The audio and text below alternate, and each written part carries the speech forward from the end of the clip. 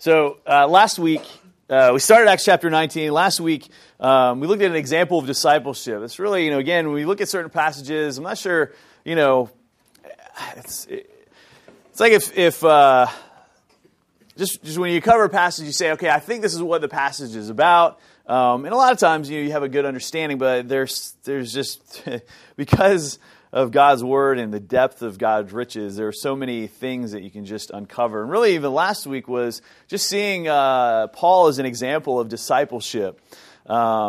That we see him when he first came to Ephesus, and you can just look at this chapter 19 is Paul going to Ephesus, and look at it from that historical point of view. That really Luke, that's his main emphasis. But when he gets there, he encounters this group of disciples who were disciples of John the Baptist who hadn't heard of the Holy Spirit. And so Paul, kind of gently has asked some questions, and they come to the realization that they don't know the Holy Spirit. And so Paul kind of relates to them, that it was the Spirit that pointed to Jesus Christ. And then after that, the Holy Spirit was poured out upon them, and they prophesy and speak in tongues. And so we see this example of Paul kind of just, being gentle with them and then showing them what they're missing. And then after that, we see that he sets up shop at, the Hall of Tyrannus, probably a guy who was a teacher there, and he gave up his lecture hall during the afternoon hours. And Paul taught for 2 years the disciples there. And so we looked again at that kind of dedication that Paul had in investing in teaching the Word of God to the people. And so we kind of turn and see some of the events that happened while Paul was in these 2 years in Ephesus. And as we think about we're going to go to, we're really going to dive deep into what the culture believed. And there's sometimes, if you think like what our culture believes or what we believe in as a people, it's not just in America, but it's widespread worldwide, that there is a belief in the supernatural. There's a belief in the supernatural. There's also a reaction to that as a belief in there is no supernatural realm. But it manifests itself in a lot of different ways. And so how would you say that the American culture shows its belief in the supernatural? So when we think about our neighbors, we think about, TV shows, things that we see. How does it manifest itself in our culture today? One way is you can write a fictional quasi-Christian book and become a bestseller. Okay. You can read. Well, how does that? So, in what way? It just shows that people are searching, they grasp for things that aren't true, but they have some kind of mystic element of supernatural about them. Okay. Yeah, definitely true. Do you have any examples specifically, like not titles, but in what way? What's that? You can give me a title. Okay, so yeah, or somebody's experience with, I guess with his recollection of encountering the Father, Son, and the Holy Spirit in three different persons. Okay, that's good. That's a good example. Well, how else do we see it? All this stuff on Oprah, things of spiritual nature on Oprah that is lacking out there. Okay. People just eat it up. And I haven't watched Oprah in a while, so not saying you have, but you know people who've watched Oprah. So, in what ways so in what ways does it come out as far as like supernatural belief? Well, it's like the people they promote, and posts they promote, and things like that. It's just a generic, there's some deity out there who believes in you and wants you to be happy, and et cetera, et cetera. Okay. And I would say that falls kind of under the realm that there is a God, and we would say that when we come down to them particulars about what that, how God relates to man, or even the absence of God in relationship to man, you have kind of intermediaries like between God and man in the supernatural realm? What's that? Okay. Well, I would say if we look at our culture, we would say there's a culture of spirits or ghosts. You see that either in movies, horror movies. There's always like new movies that you see advertised for different things, right? Books that would come out and that play upon that idea of fantasy, but where the popularity comes is that there is an inkling that for some that this exists or this could exist, right? Sometimes the reason for a popularity of something is not only how well it was written, but that perhaps this is how things are. So you have the idea of ghosts, you have the idea of demons, you have the idea of angels, you have other aspects. Any other aspects that you see? Karma. What's that? You have the idea of karma, right? A continual, rebirth, coming back as one or another. I mean, you look at superhero movies, you see things that are drawing upon some of those ideas of people being immortal or, not dying or having certain powers. And so really, if you look at a lot of things in our culture, there actually is an element of the supernatural. Now, the reality is, there is a supernatural world. Correct? Right? There's a world outside of our natural world. So there are some that deny that wholesale, but I think they're really in the small margin. There's actually, I can't remember the study, but it just kind of came to mind. There's actually a study that was atheists believe in an afterlife. And I can't remember, there's a certain percentage of atheists that actually believe in an afterlife, which seems kind of counterintuitive. Like, if you believe there is no God, how would you also believe that there is an afterlife? It's a small percentage, but you kind of understand that if you believe that there is no God, or deny, any sort of supernatural, that there's still like, in those surveys, you kind of understand that there's still hope that people have. And I think that's where that idea is kind of lies, with a connection to the supernatural. We know there's a supernatural world. We know, reading the Bible, right? There are angels and there are demons, and there are kind of things that are false or counterfeit to that supernatural realm. And that's really what we're going to encounter today. And as we kind of think about that, we kind of understand that we live in a world that even if somebody says that they don't believe in God or they're not really religious, there's probably something that they do believe in supernatural realities. Whether it's, I don't remember if any of you as kids thought they had heard of a ghost, in a particular room, or something was haunted or whatever. I remember there was a story that if you said something, 7 times at a mirror, then you'd see this image of some, whatever. And as kids, you kind of understand playing on that, but there's always things that, adults believe that too, right? There are people that you drive by, you see palm readers and spiritists, and they seem to continue to have a business, right? They still... You've been there for 20 years, you drive by on this particular road. And so there is this idea of the supernatural. And that's what we're going to kind of jump into when we look at this aspect of Acts 19. One of the things that will come out, and I mentioned some things about Ephesus, but we'll see with this today and then what we'll look at next time we're together, that Ephesus was really deep-rooted in a belief in the supernatural. And there are places in America that you go to that you can go to and you can see this is more prevalent. And usually we would have the idea of New Age, mysticism, sometimes occult, depending on where you go. And it pops up in different ways.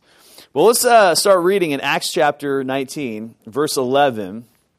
I'll read the first few verses there and then kind of unpack what we're seeing in these verses.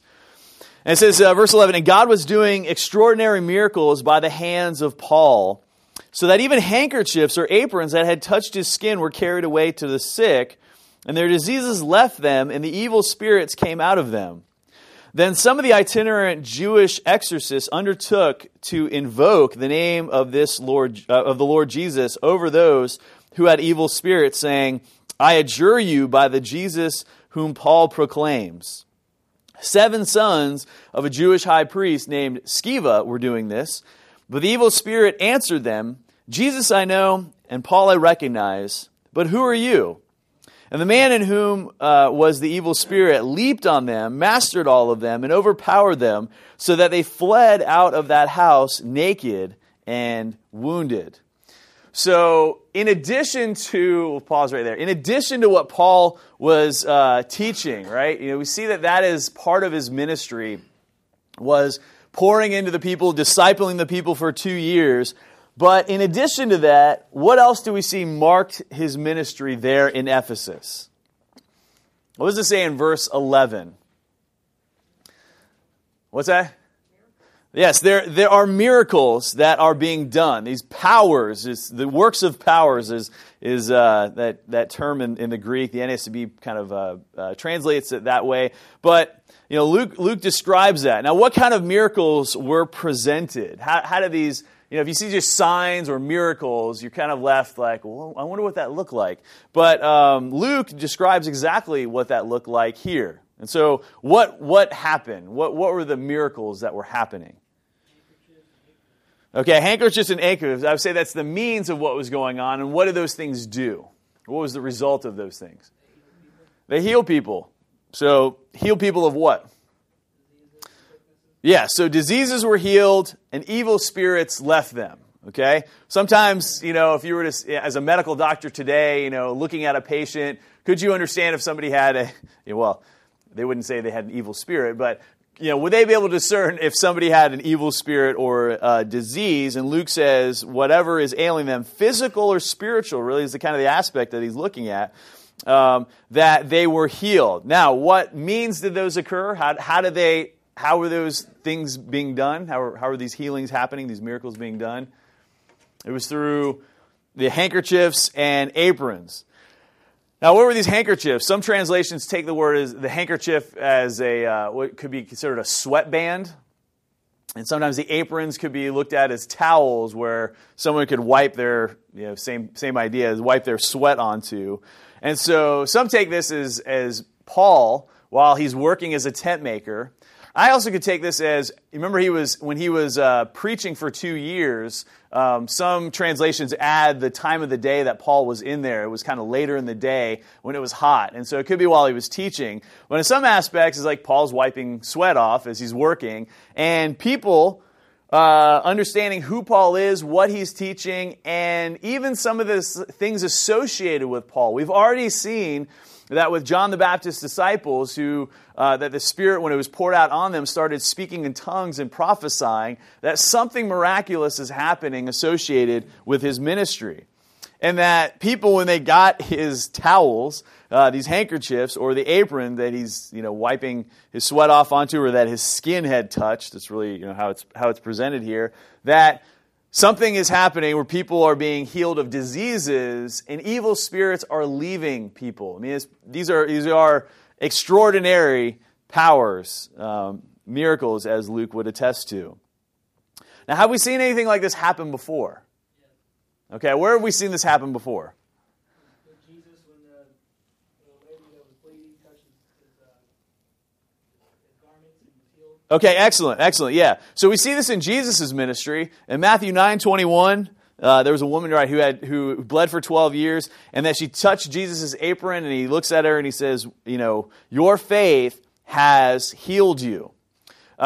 We see a little bit later in Jesus' ministry, something else happened in Matthew 14:36, that after he crossed the Sea of Galilee, some men recognized Jesus. They brought the sick to them that they may touch the fringe of his garment. And as many as touched it were made well. So we see this other idea that just touching, Jesus' garment, that happened. Earlier in Acts, you guys remember what happened earlier in Acts? It wasn't with Paul, but it was with somebody else. What's that? Peter, yeah. So it wasn't actually touching him. It was like the belief that if his shadow just, I got to see his shadow as he walked by and it touches me, that would make me well. Paul writes in Romans 15, he says, "For I will not venture to speak of anything except what Christ has accomplished through me to bring the Gentiles to obedience, by word and deed, by the power of signs and wonders, by the power of the Spirit of God, so that from Jerusalem and all the way around to Illyricum I have fulfilled the ministry of the gospel of Christ." So what would he say is the reason that these signs are being done? He doesn't deny these things being done, and even says that the Lord used him in these signs to be done, but what were they done for? Why are any signs done? For the kingdom of God. Now, you could back up and say, like, why are any signs done at all? And it's really to give glory to someone or something, because they're like, whoa, that's like mind-blowing. Like, I've never seen that before. I mean, I can't believe, so for the apostles, right, that maybe people were hoping that, looking to the apostles, but those apostles were always pointing to Jesus Christ. But there are people that we'll get to in a little bit, that in Scripture had done that for their own personal gain. And that's typically what a magician or somebody who practices these things were likely doing for their own personal gain. In 1 Corinthians 1:20, Paul describes the Jews as those who demand signs. And so then it kind of brings us to the question is, why would God, allow these to happen? So what do you guys think about that? What do you guys think of that if somebody Paul wipes his head, he's sweating, he's working, and someone just grabs it, and then they go and they touch someone, and that person's healed. How do you feel about these types of passages?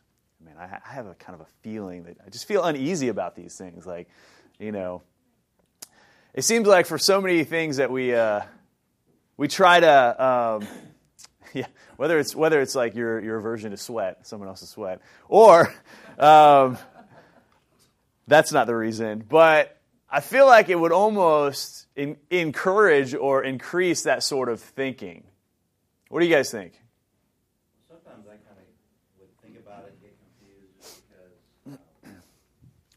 there's other places in Scripture, I think, where people begin to worship them, because of whatever. And so when stuff like this happens, that cause people to, focus on, all, that kind of thing. So it's kind of like, I don't know, opposites in a way, but.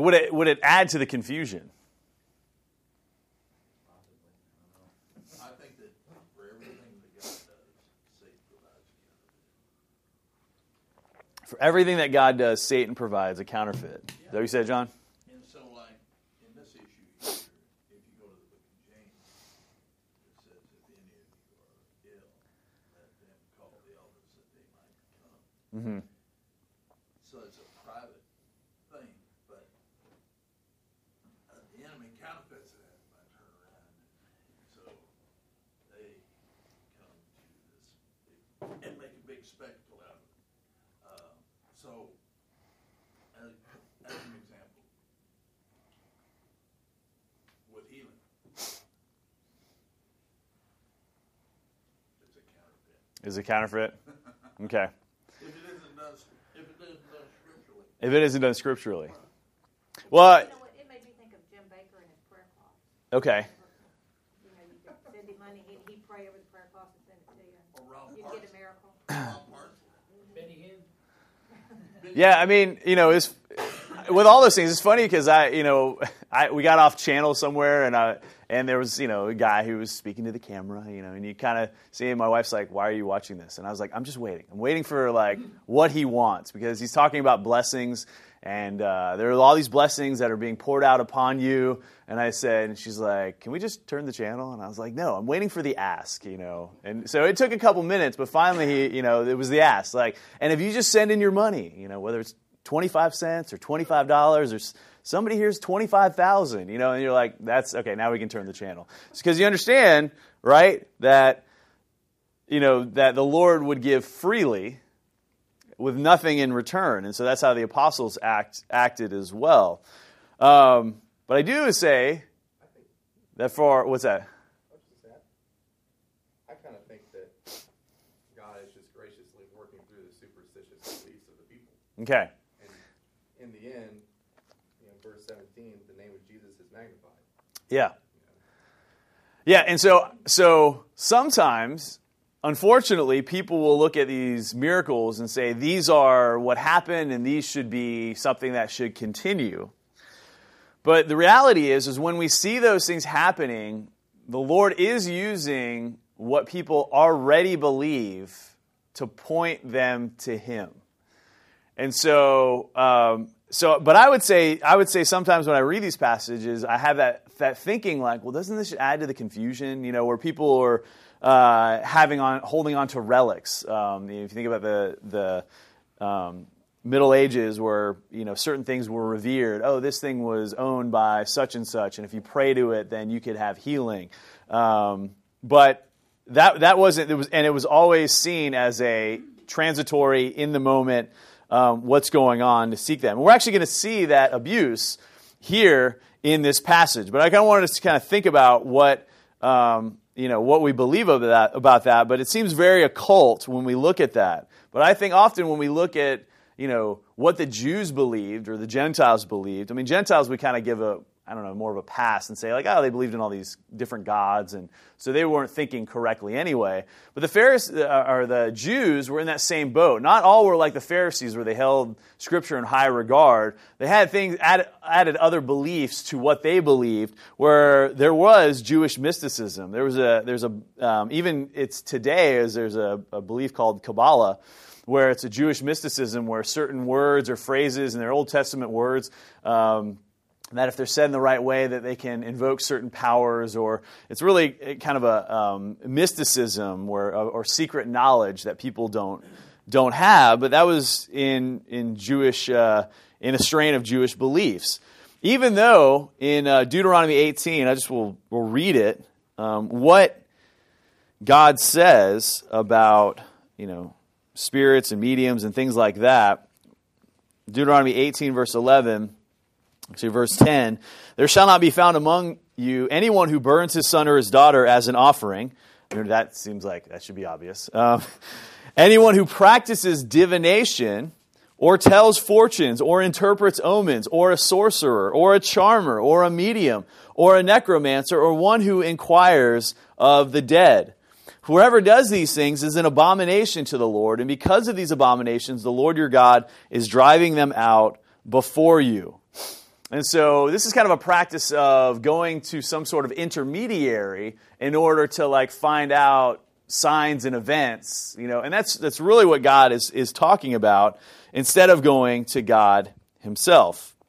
And so in Paul's ministry, though, we don't see much of signs and wonders or miracles really happening. We see in one place when he went to Iconium, and it's kind of interesting that it was just kind of mentioned in passing, that there was granted signs and wonders to be done by their hands, meaning Barnabas and Paul. But it was kind of, Luke just wrote it. He went there and he spoke to the synagogue. Signs and wonders were done by their hands. Then people wanted to stone him, and so he left. And so then it was the next town that he actually got stoned at. But that's kind of all that was said. But up until this point, we don't see that, but Luke kind of reveals some of these things that were happening. Luke reveals some of these things that were happening because some bigger things were happening in this ministry, and part of it had to do with where the culture was at and what they believed. Not only the Gentile culture, but the Jewish culture as well. And so we'll see a little bit more about this in just a little bit, and then next time we meet as well.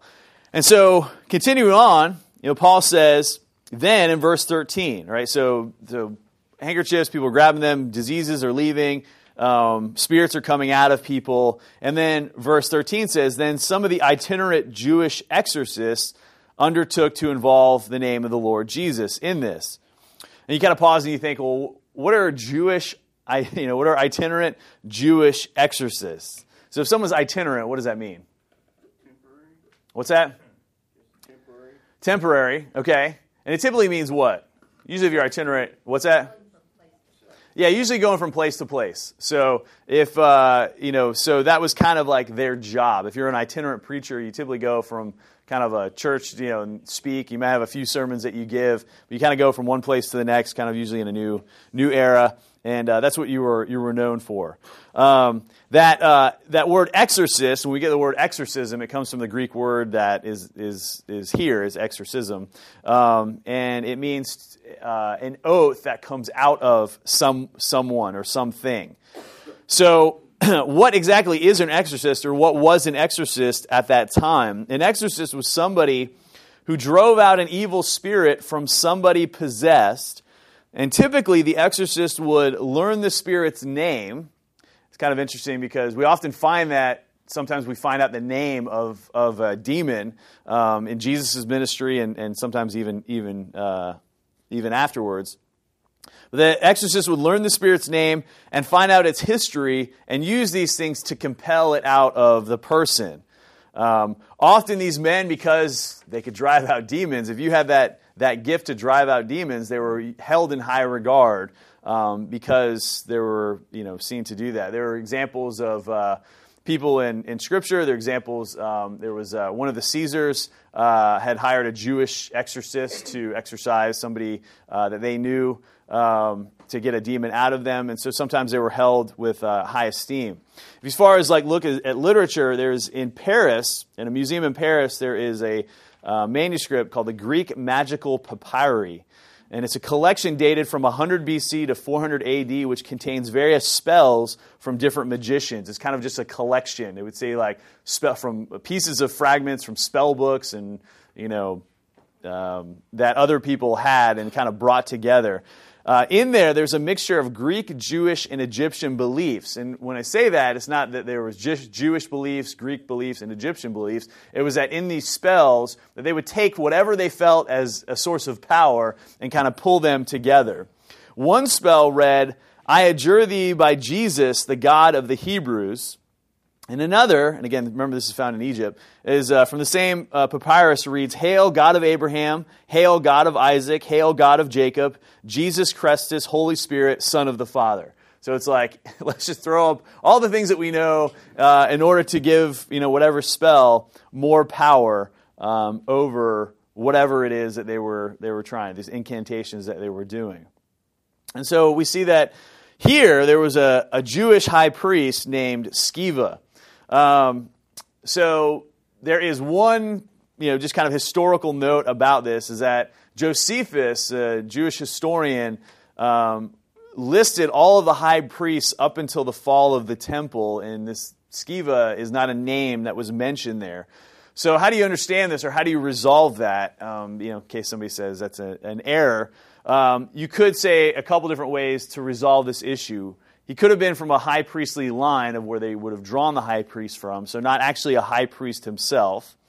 He could have been a high priest of another religion, even though he was Jewish, but knowing that there are multiple religions that kind of people draw upon. He could have had a Jewish background, but a high priest of another religion. That's probably less likely. Some could have been just a false claim on his part. He claimed to be a high priest in order to give himself greater notoriety, because only the high priests were allowed to go where in the temple? The Holy of Holies. And so if somebody had access, which only few people have access to one particular area, it would just increase his sense of power. But we see that this man who's named Sceva, whatever his true relationship was, or whatever his true title was, that he has 7 sons, and that they were trying to invoke these spirits out. Before we get there, these Jewish itinerants, I guess I skipped over this, when they tried to compel spirits out of somebody, what did they say? So in verse 13, in whose name did they proclaim? Yeah. So the name of Jesus, whom Paul proclaims. Now, just kind of the phrasing of that, what would you think about that? How that's stated? They weren't. Okay. So again, they're like, well, he seems to be working for him. He seems to have power over these things, and it's through his God, his Messiah, his source of power, that they are adjuring spirits to come out through Jesus. And so again, it wasn't their beliefs, but they're adopting it if it's allowing them, to be able to do things that they can't do. So why do you think they invoke Jesus' name to cast out demons? What's that? Because it worked. Now, why would it work? Have we seen other places where demons are fearful of the name of Jesus?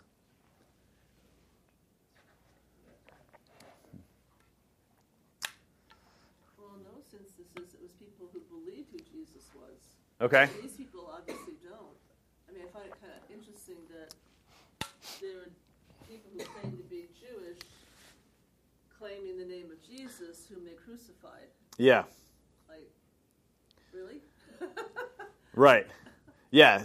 Definitely bizarre. And that's kind of, though, I would say when you start to, again, investigate what people believe, there are often conflicts, right, in one strand of belief that, people think of in another strand of belief. People are just a mixture of backgrounds, traditions, things they pick up, which kind of work for them, right? If you talk to people about what they believe, if they have not adopted a particular religion, I guarantee you that the more you ask, there'll be things that just seem to run counter to each other, and people just are like, well, I don't know, that's just what I believe. And you're like, but that doesn't make any sense. And they're like, well, I just believe that. You're like, okay. And so in this sense, exactly, we see that right here is that it's bizarre that we would see that. We see in examples where there are demons that shudder when they know that Jesus, the Holy One, is in their presence. James 2:19 says that even the demons believe and they shudder, right? And so demons know who Jesus is. And by the power of Jesus, they would fear. Except for the fact what? Is just Jesus' name enough?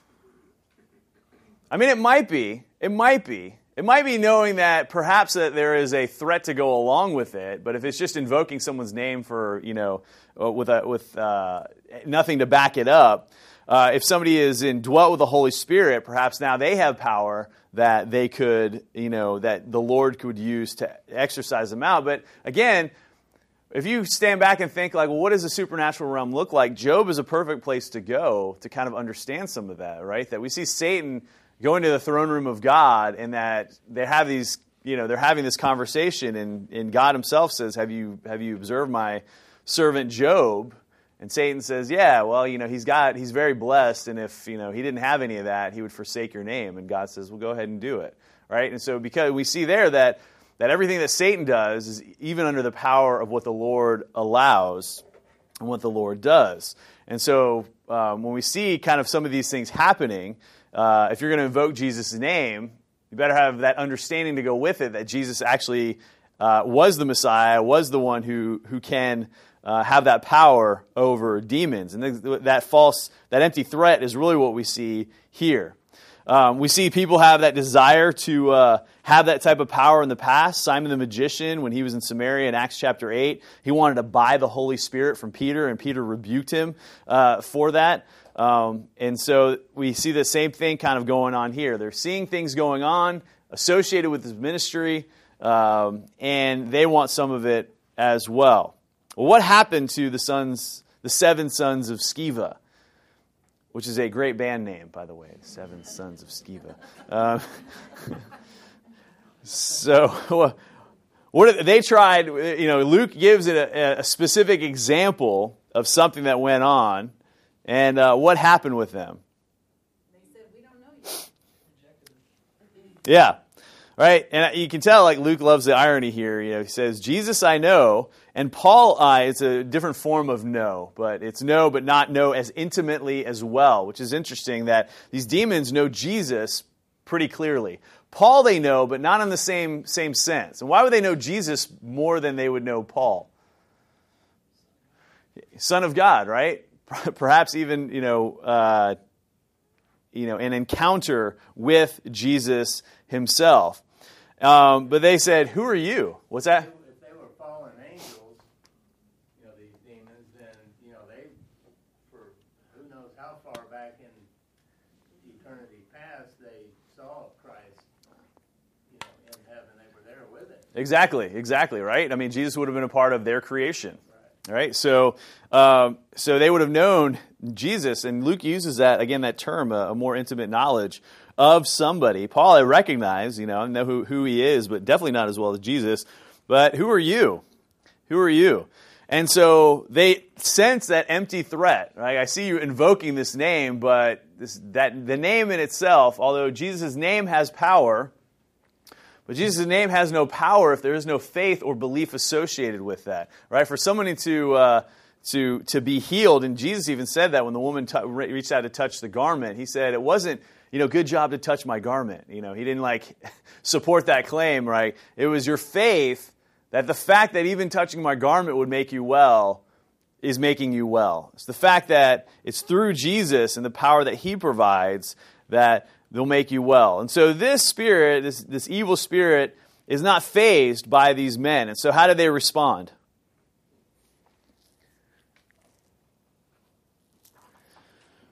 He was overpowered by the demons, and then he had to run out of the house Naked and wounded, yeah.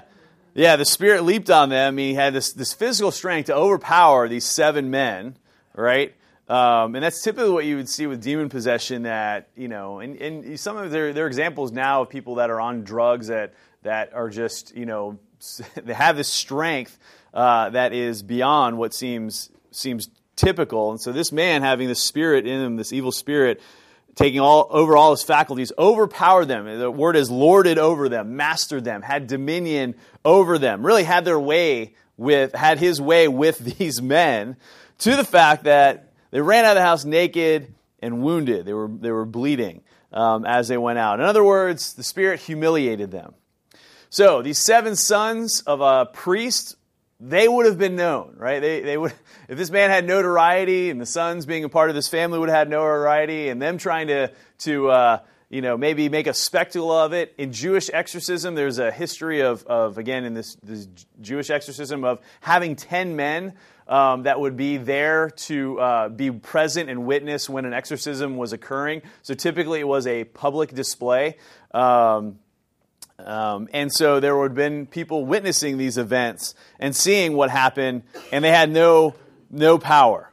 And we see that in verse 17. And this became known to all the residents of Ephesus, both Jews and Greeks. And fear fell upon them, and the name of the Lord Jesus was extolled. Also, many of those who were now believers came, confessing and divulging their practices. And a number of those who practiced magic arts brought their books together and burned them in the sight of all. And they counted the value of them and found it came to 50,000 pieces of silver. So the word of the Lord continued to increase and prevail mightily. So what happened as a result of this event, these men being overpowered by this demon? So they were humiliated, but what happened with... So the word spread, right? The word of God spread. It says fear fell upon them. There was repentance. When Jesus was praised, there was repentance. There was repentance. We'll see. Yeah, and we'll see that in just a second. Initially, though, we see that the word spread, fear fell, and that Jesus was praised. Have we seen that happen before in Acts? You guys remember? There was a time early in Jerusalem where something major happened, and fear came, all over the people. Ananias and Sapphira, right? And it was one of those events that, we stopped and looked at and said, wow, that was a serious event. And because of their lying about what had happened, right, that even though it's just a lie, right? But it lied about something that even Peter said you didn't have to lie about, but the consequences were great. And because of those consequences, everybody heard about it. Fear fell upon the people, and the church increased. Not like, hey, I want to stay away from them. But again, we said that because of that fear, people realized that's true, that's true religion, right? That is true faith. Whatever I'm believing is not happening, and whatever they believe seems to be real. And again, God is using some of these touch points in their lives, things that they already believe, to draw them to there. It's kind of amazing that through satanic activity that Jesus is receiving glory. That Jesus is receiving glory. And sometimes, we think, that God would work in this way, and sometimes it's hard to maybe reconcile that people's attraction to the mystical, but God can use that to kind of point them to the true source of supernatural power. And so we see that again in our culture. We see it again in our, even during this season, right? When we see it kind of maybe through the lens of kids, where they want to believe in things that happen that are like they don't normally see happening, sometimes attributing powers to other people, other things.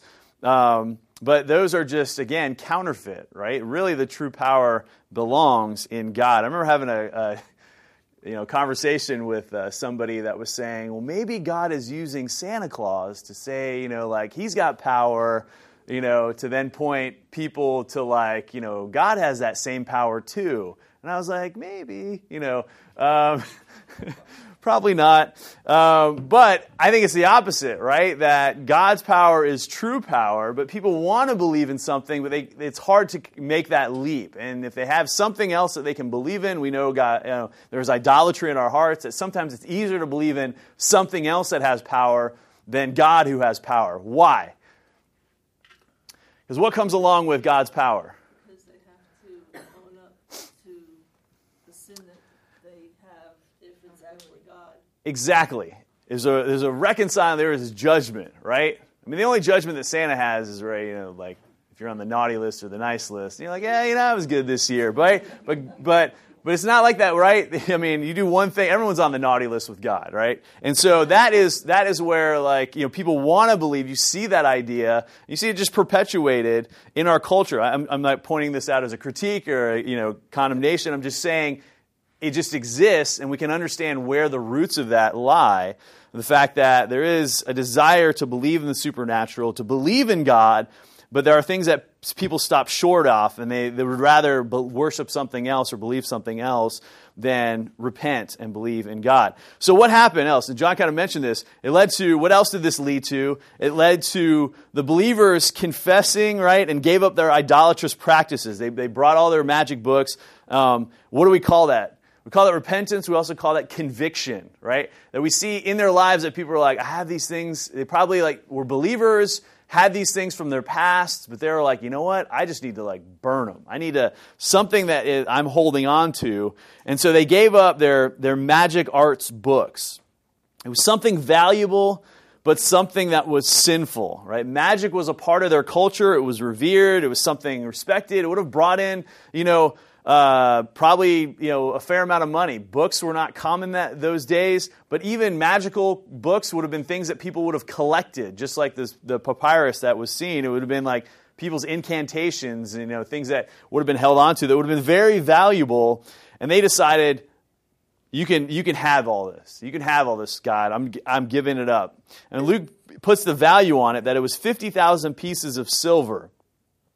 On the minimum, if we were to convert that amount of silver, it would be about $35,000, $40,000 in silver. So you're like, it's a lot. But a piece of silver in those days was one day's wage of work.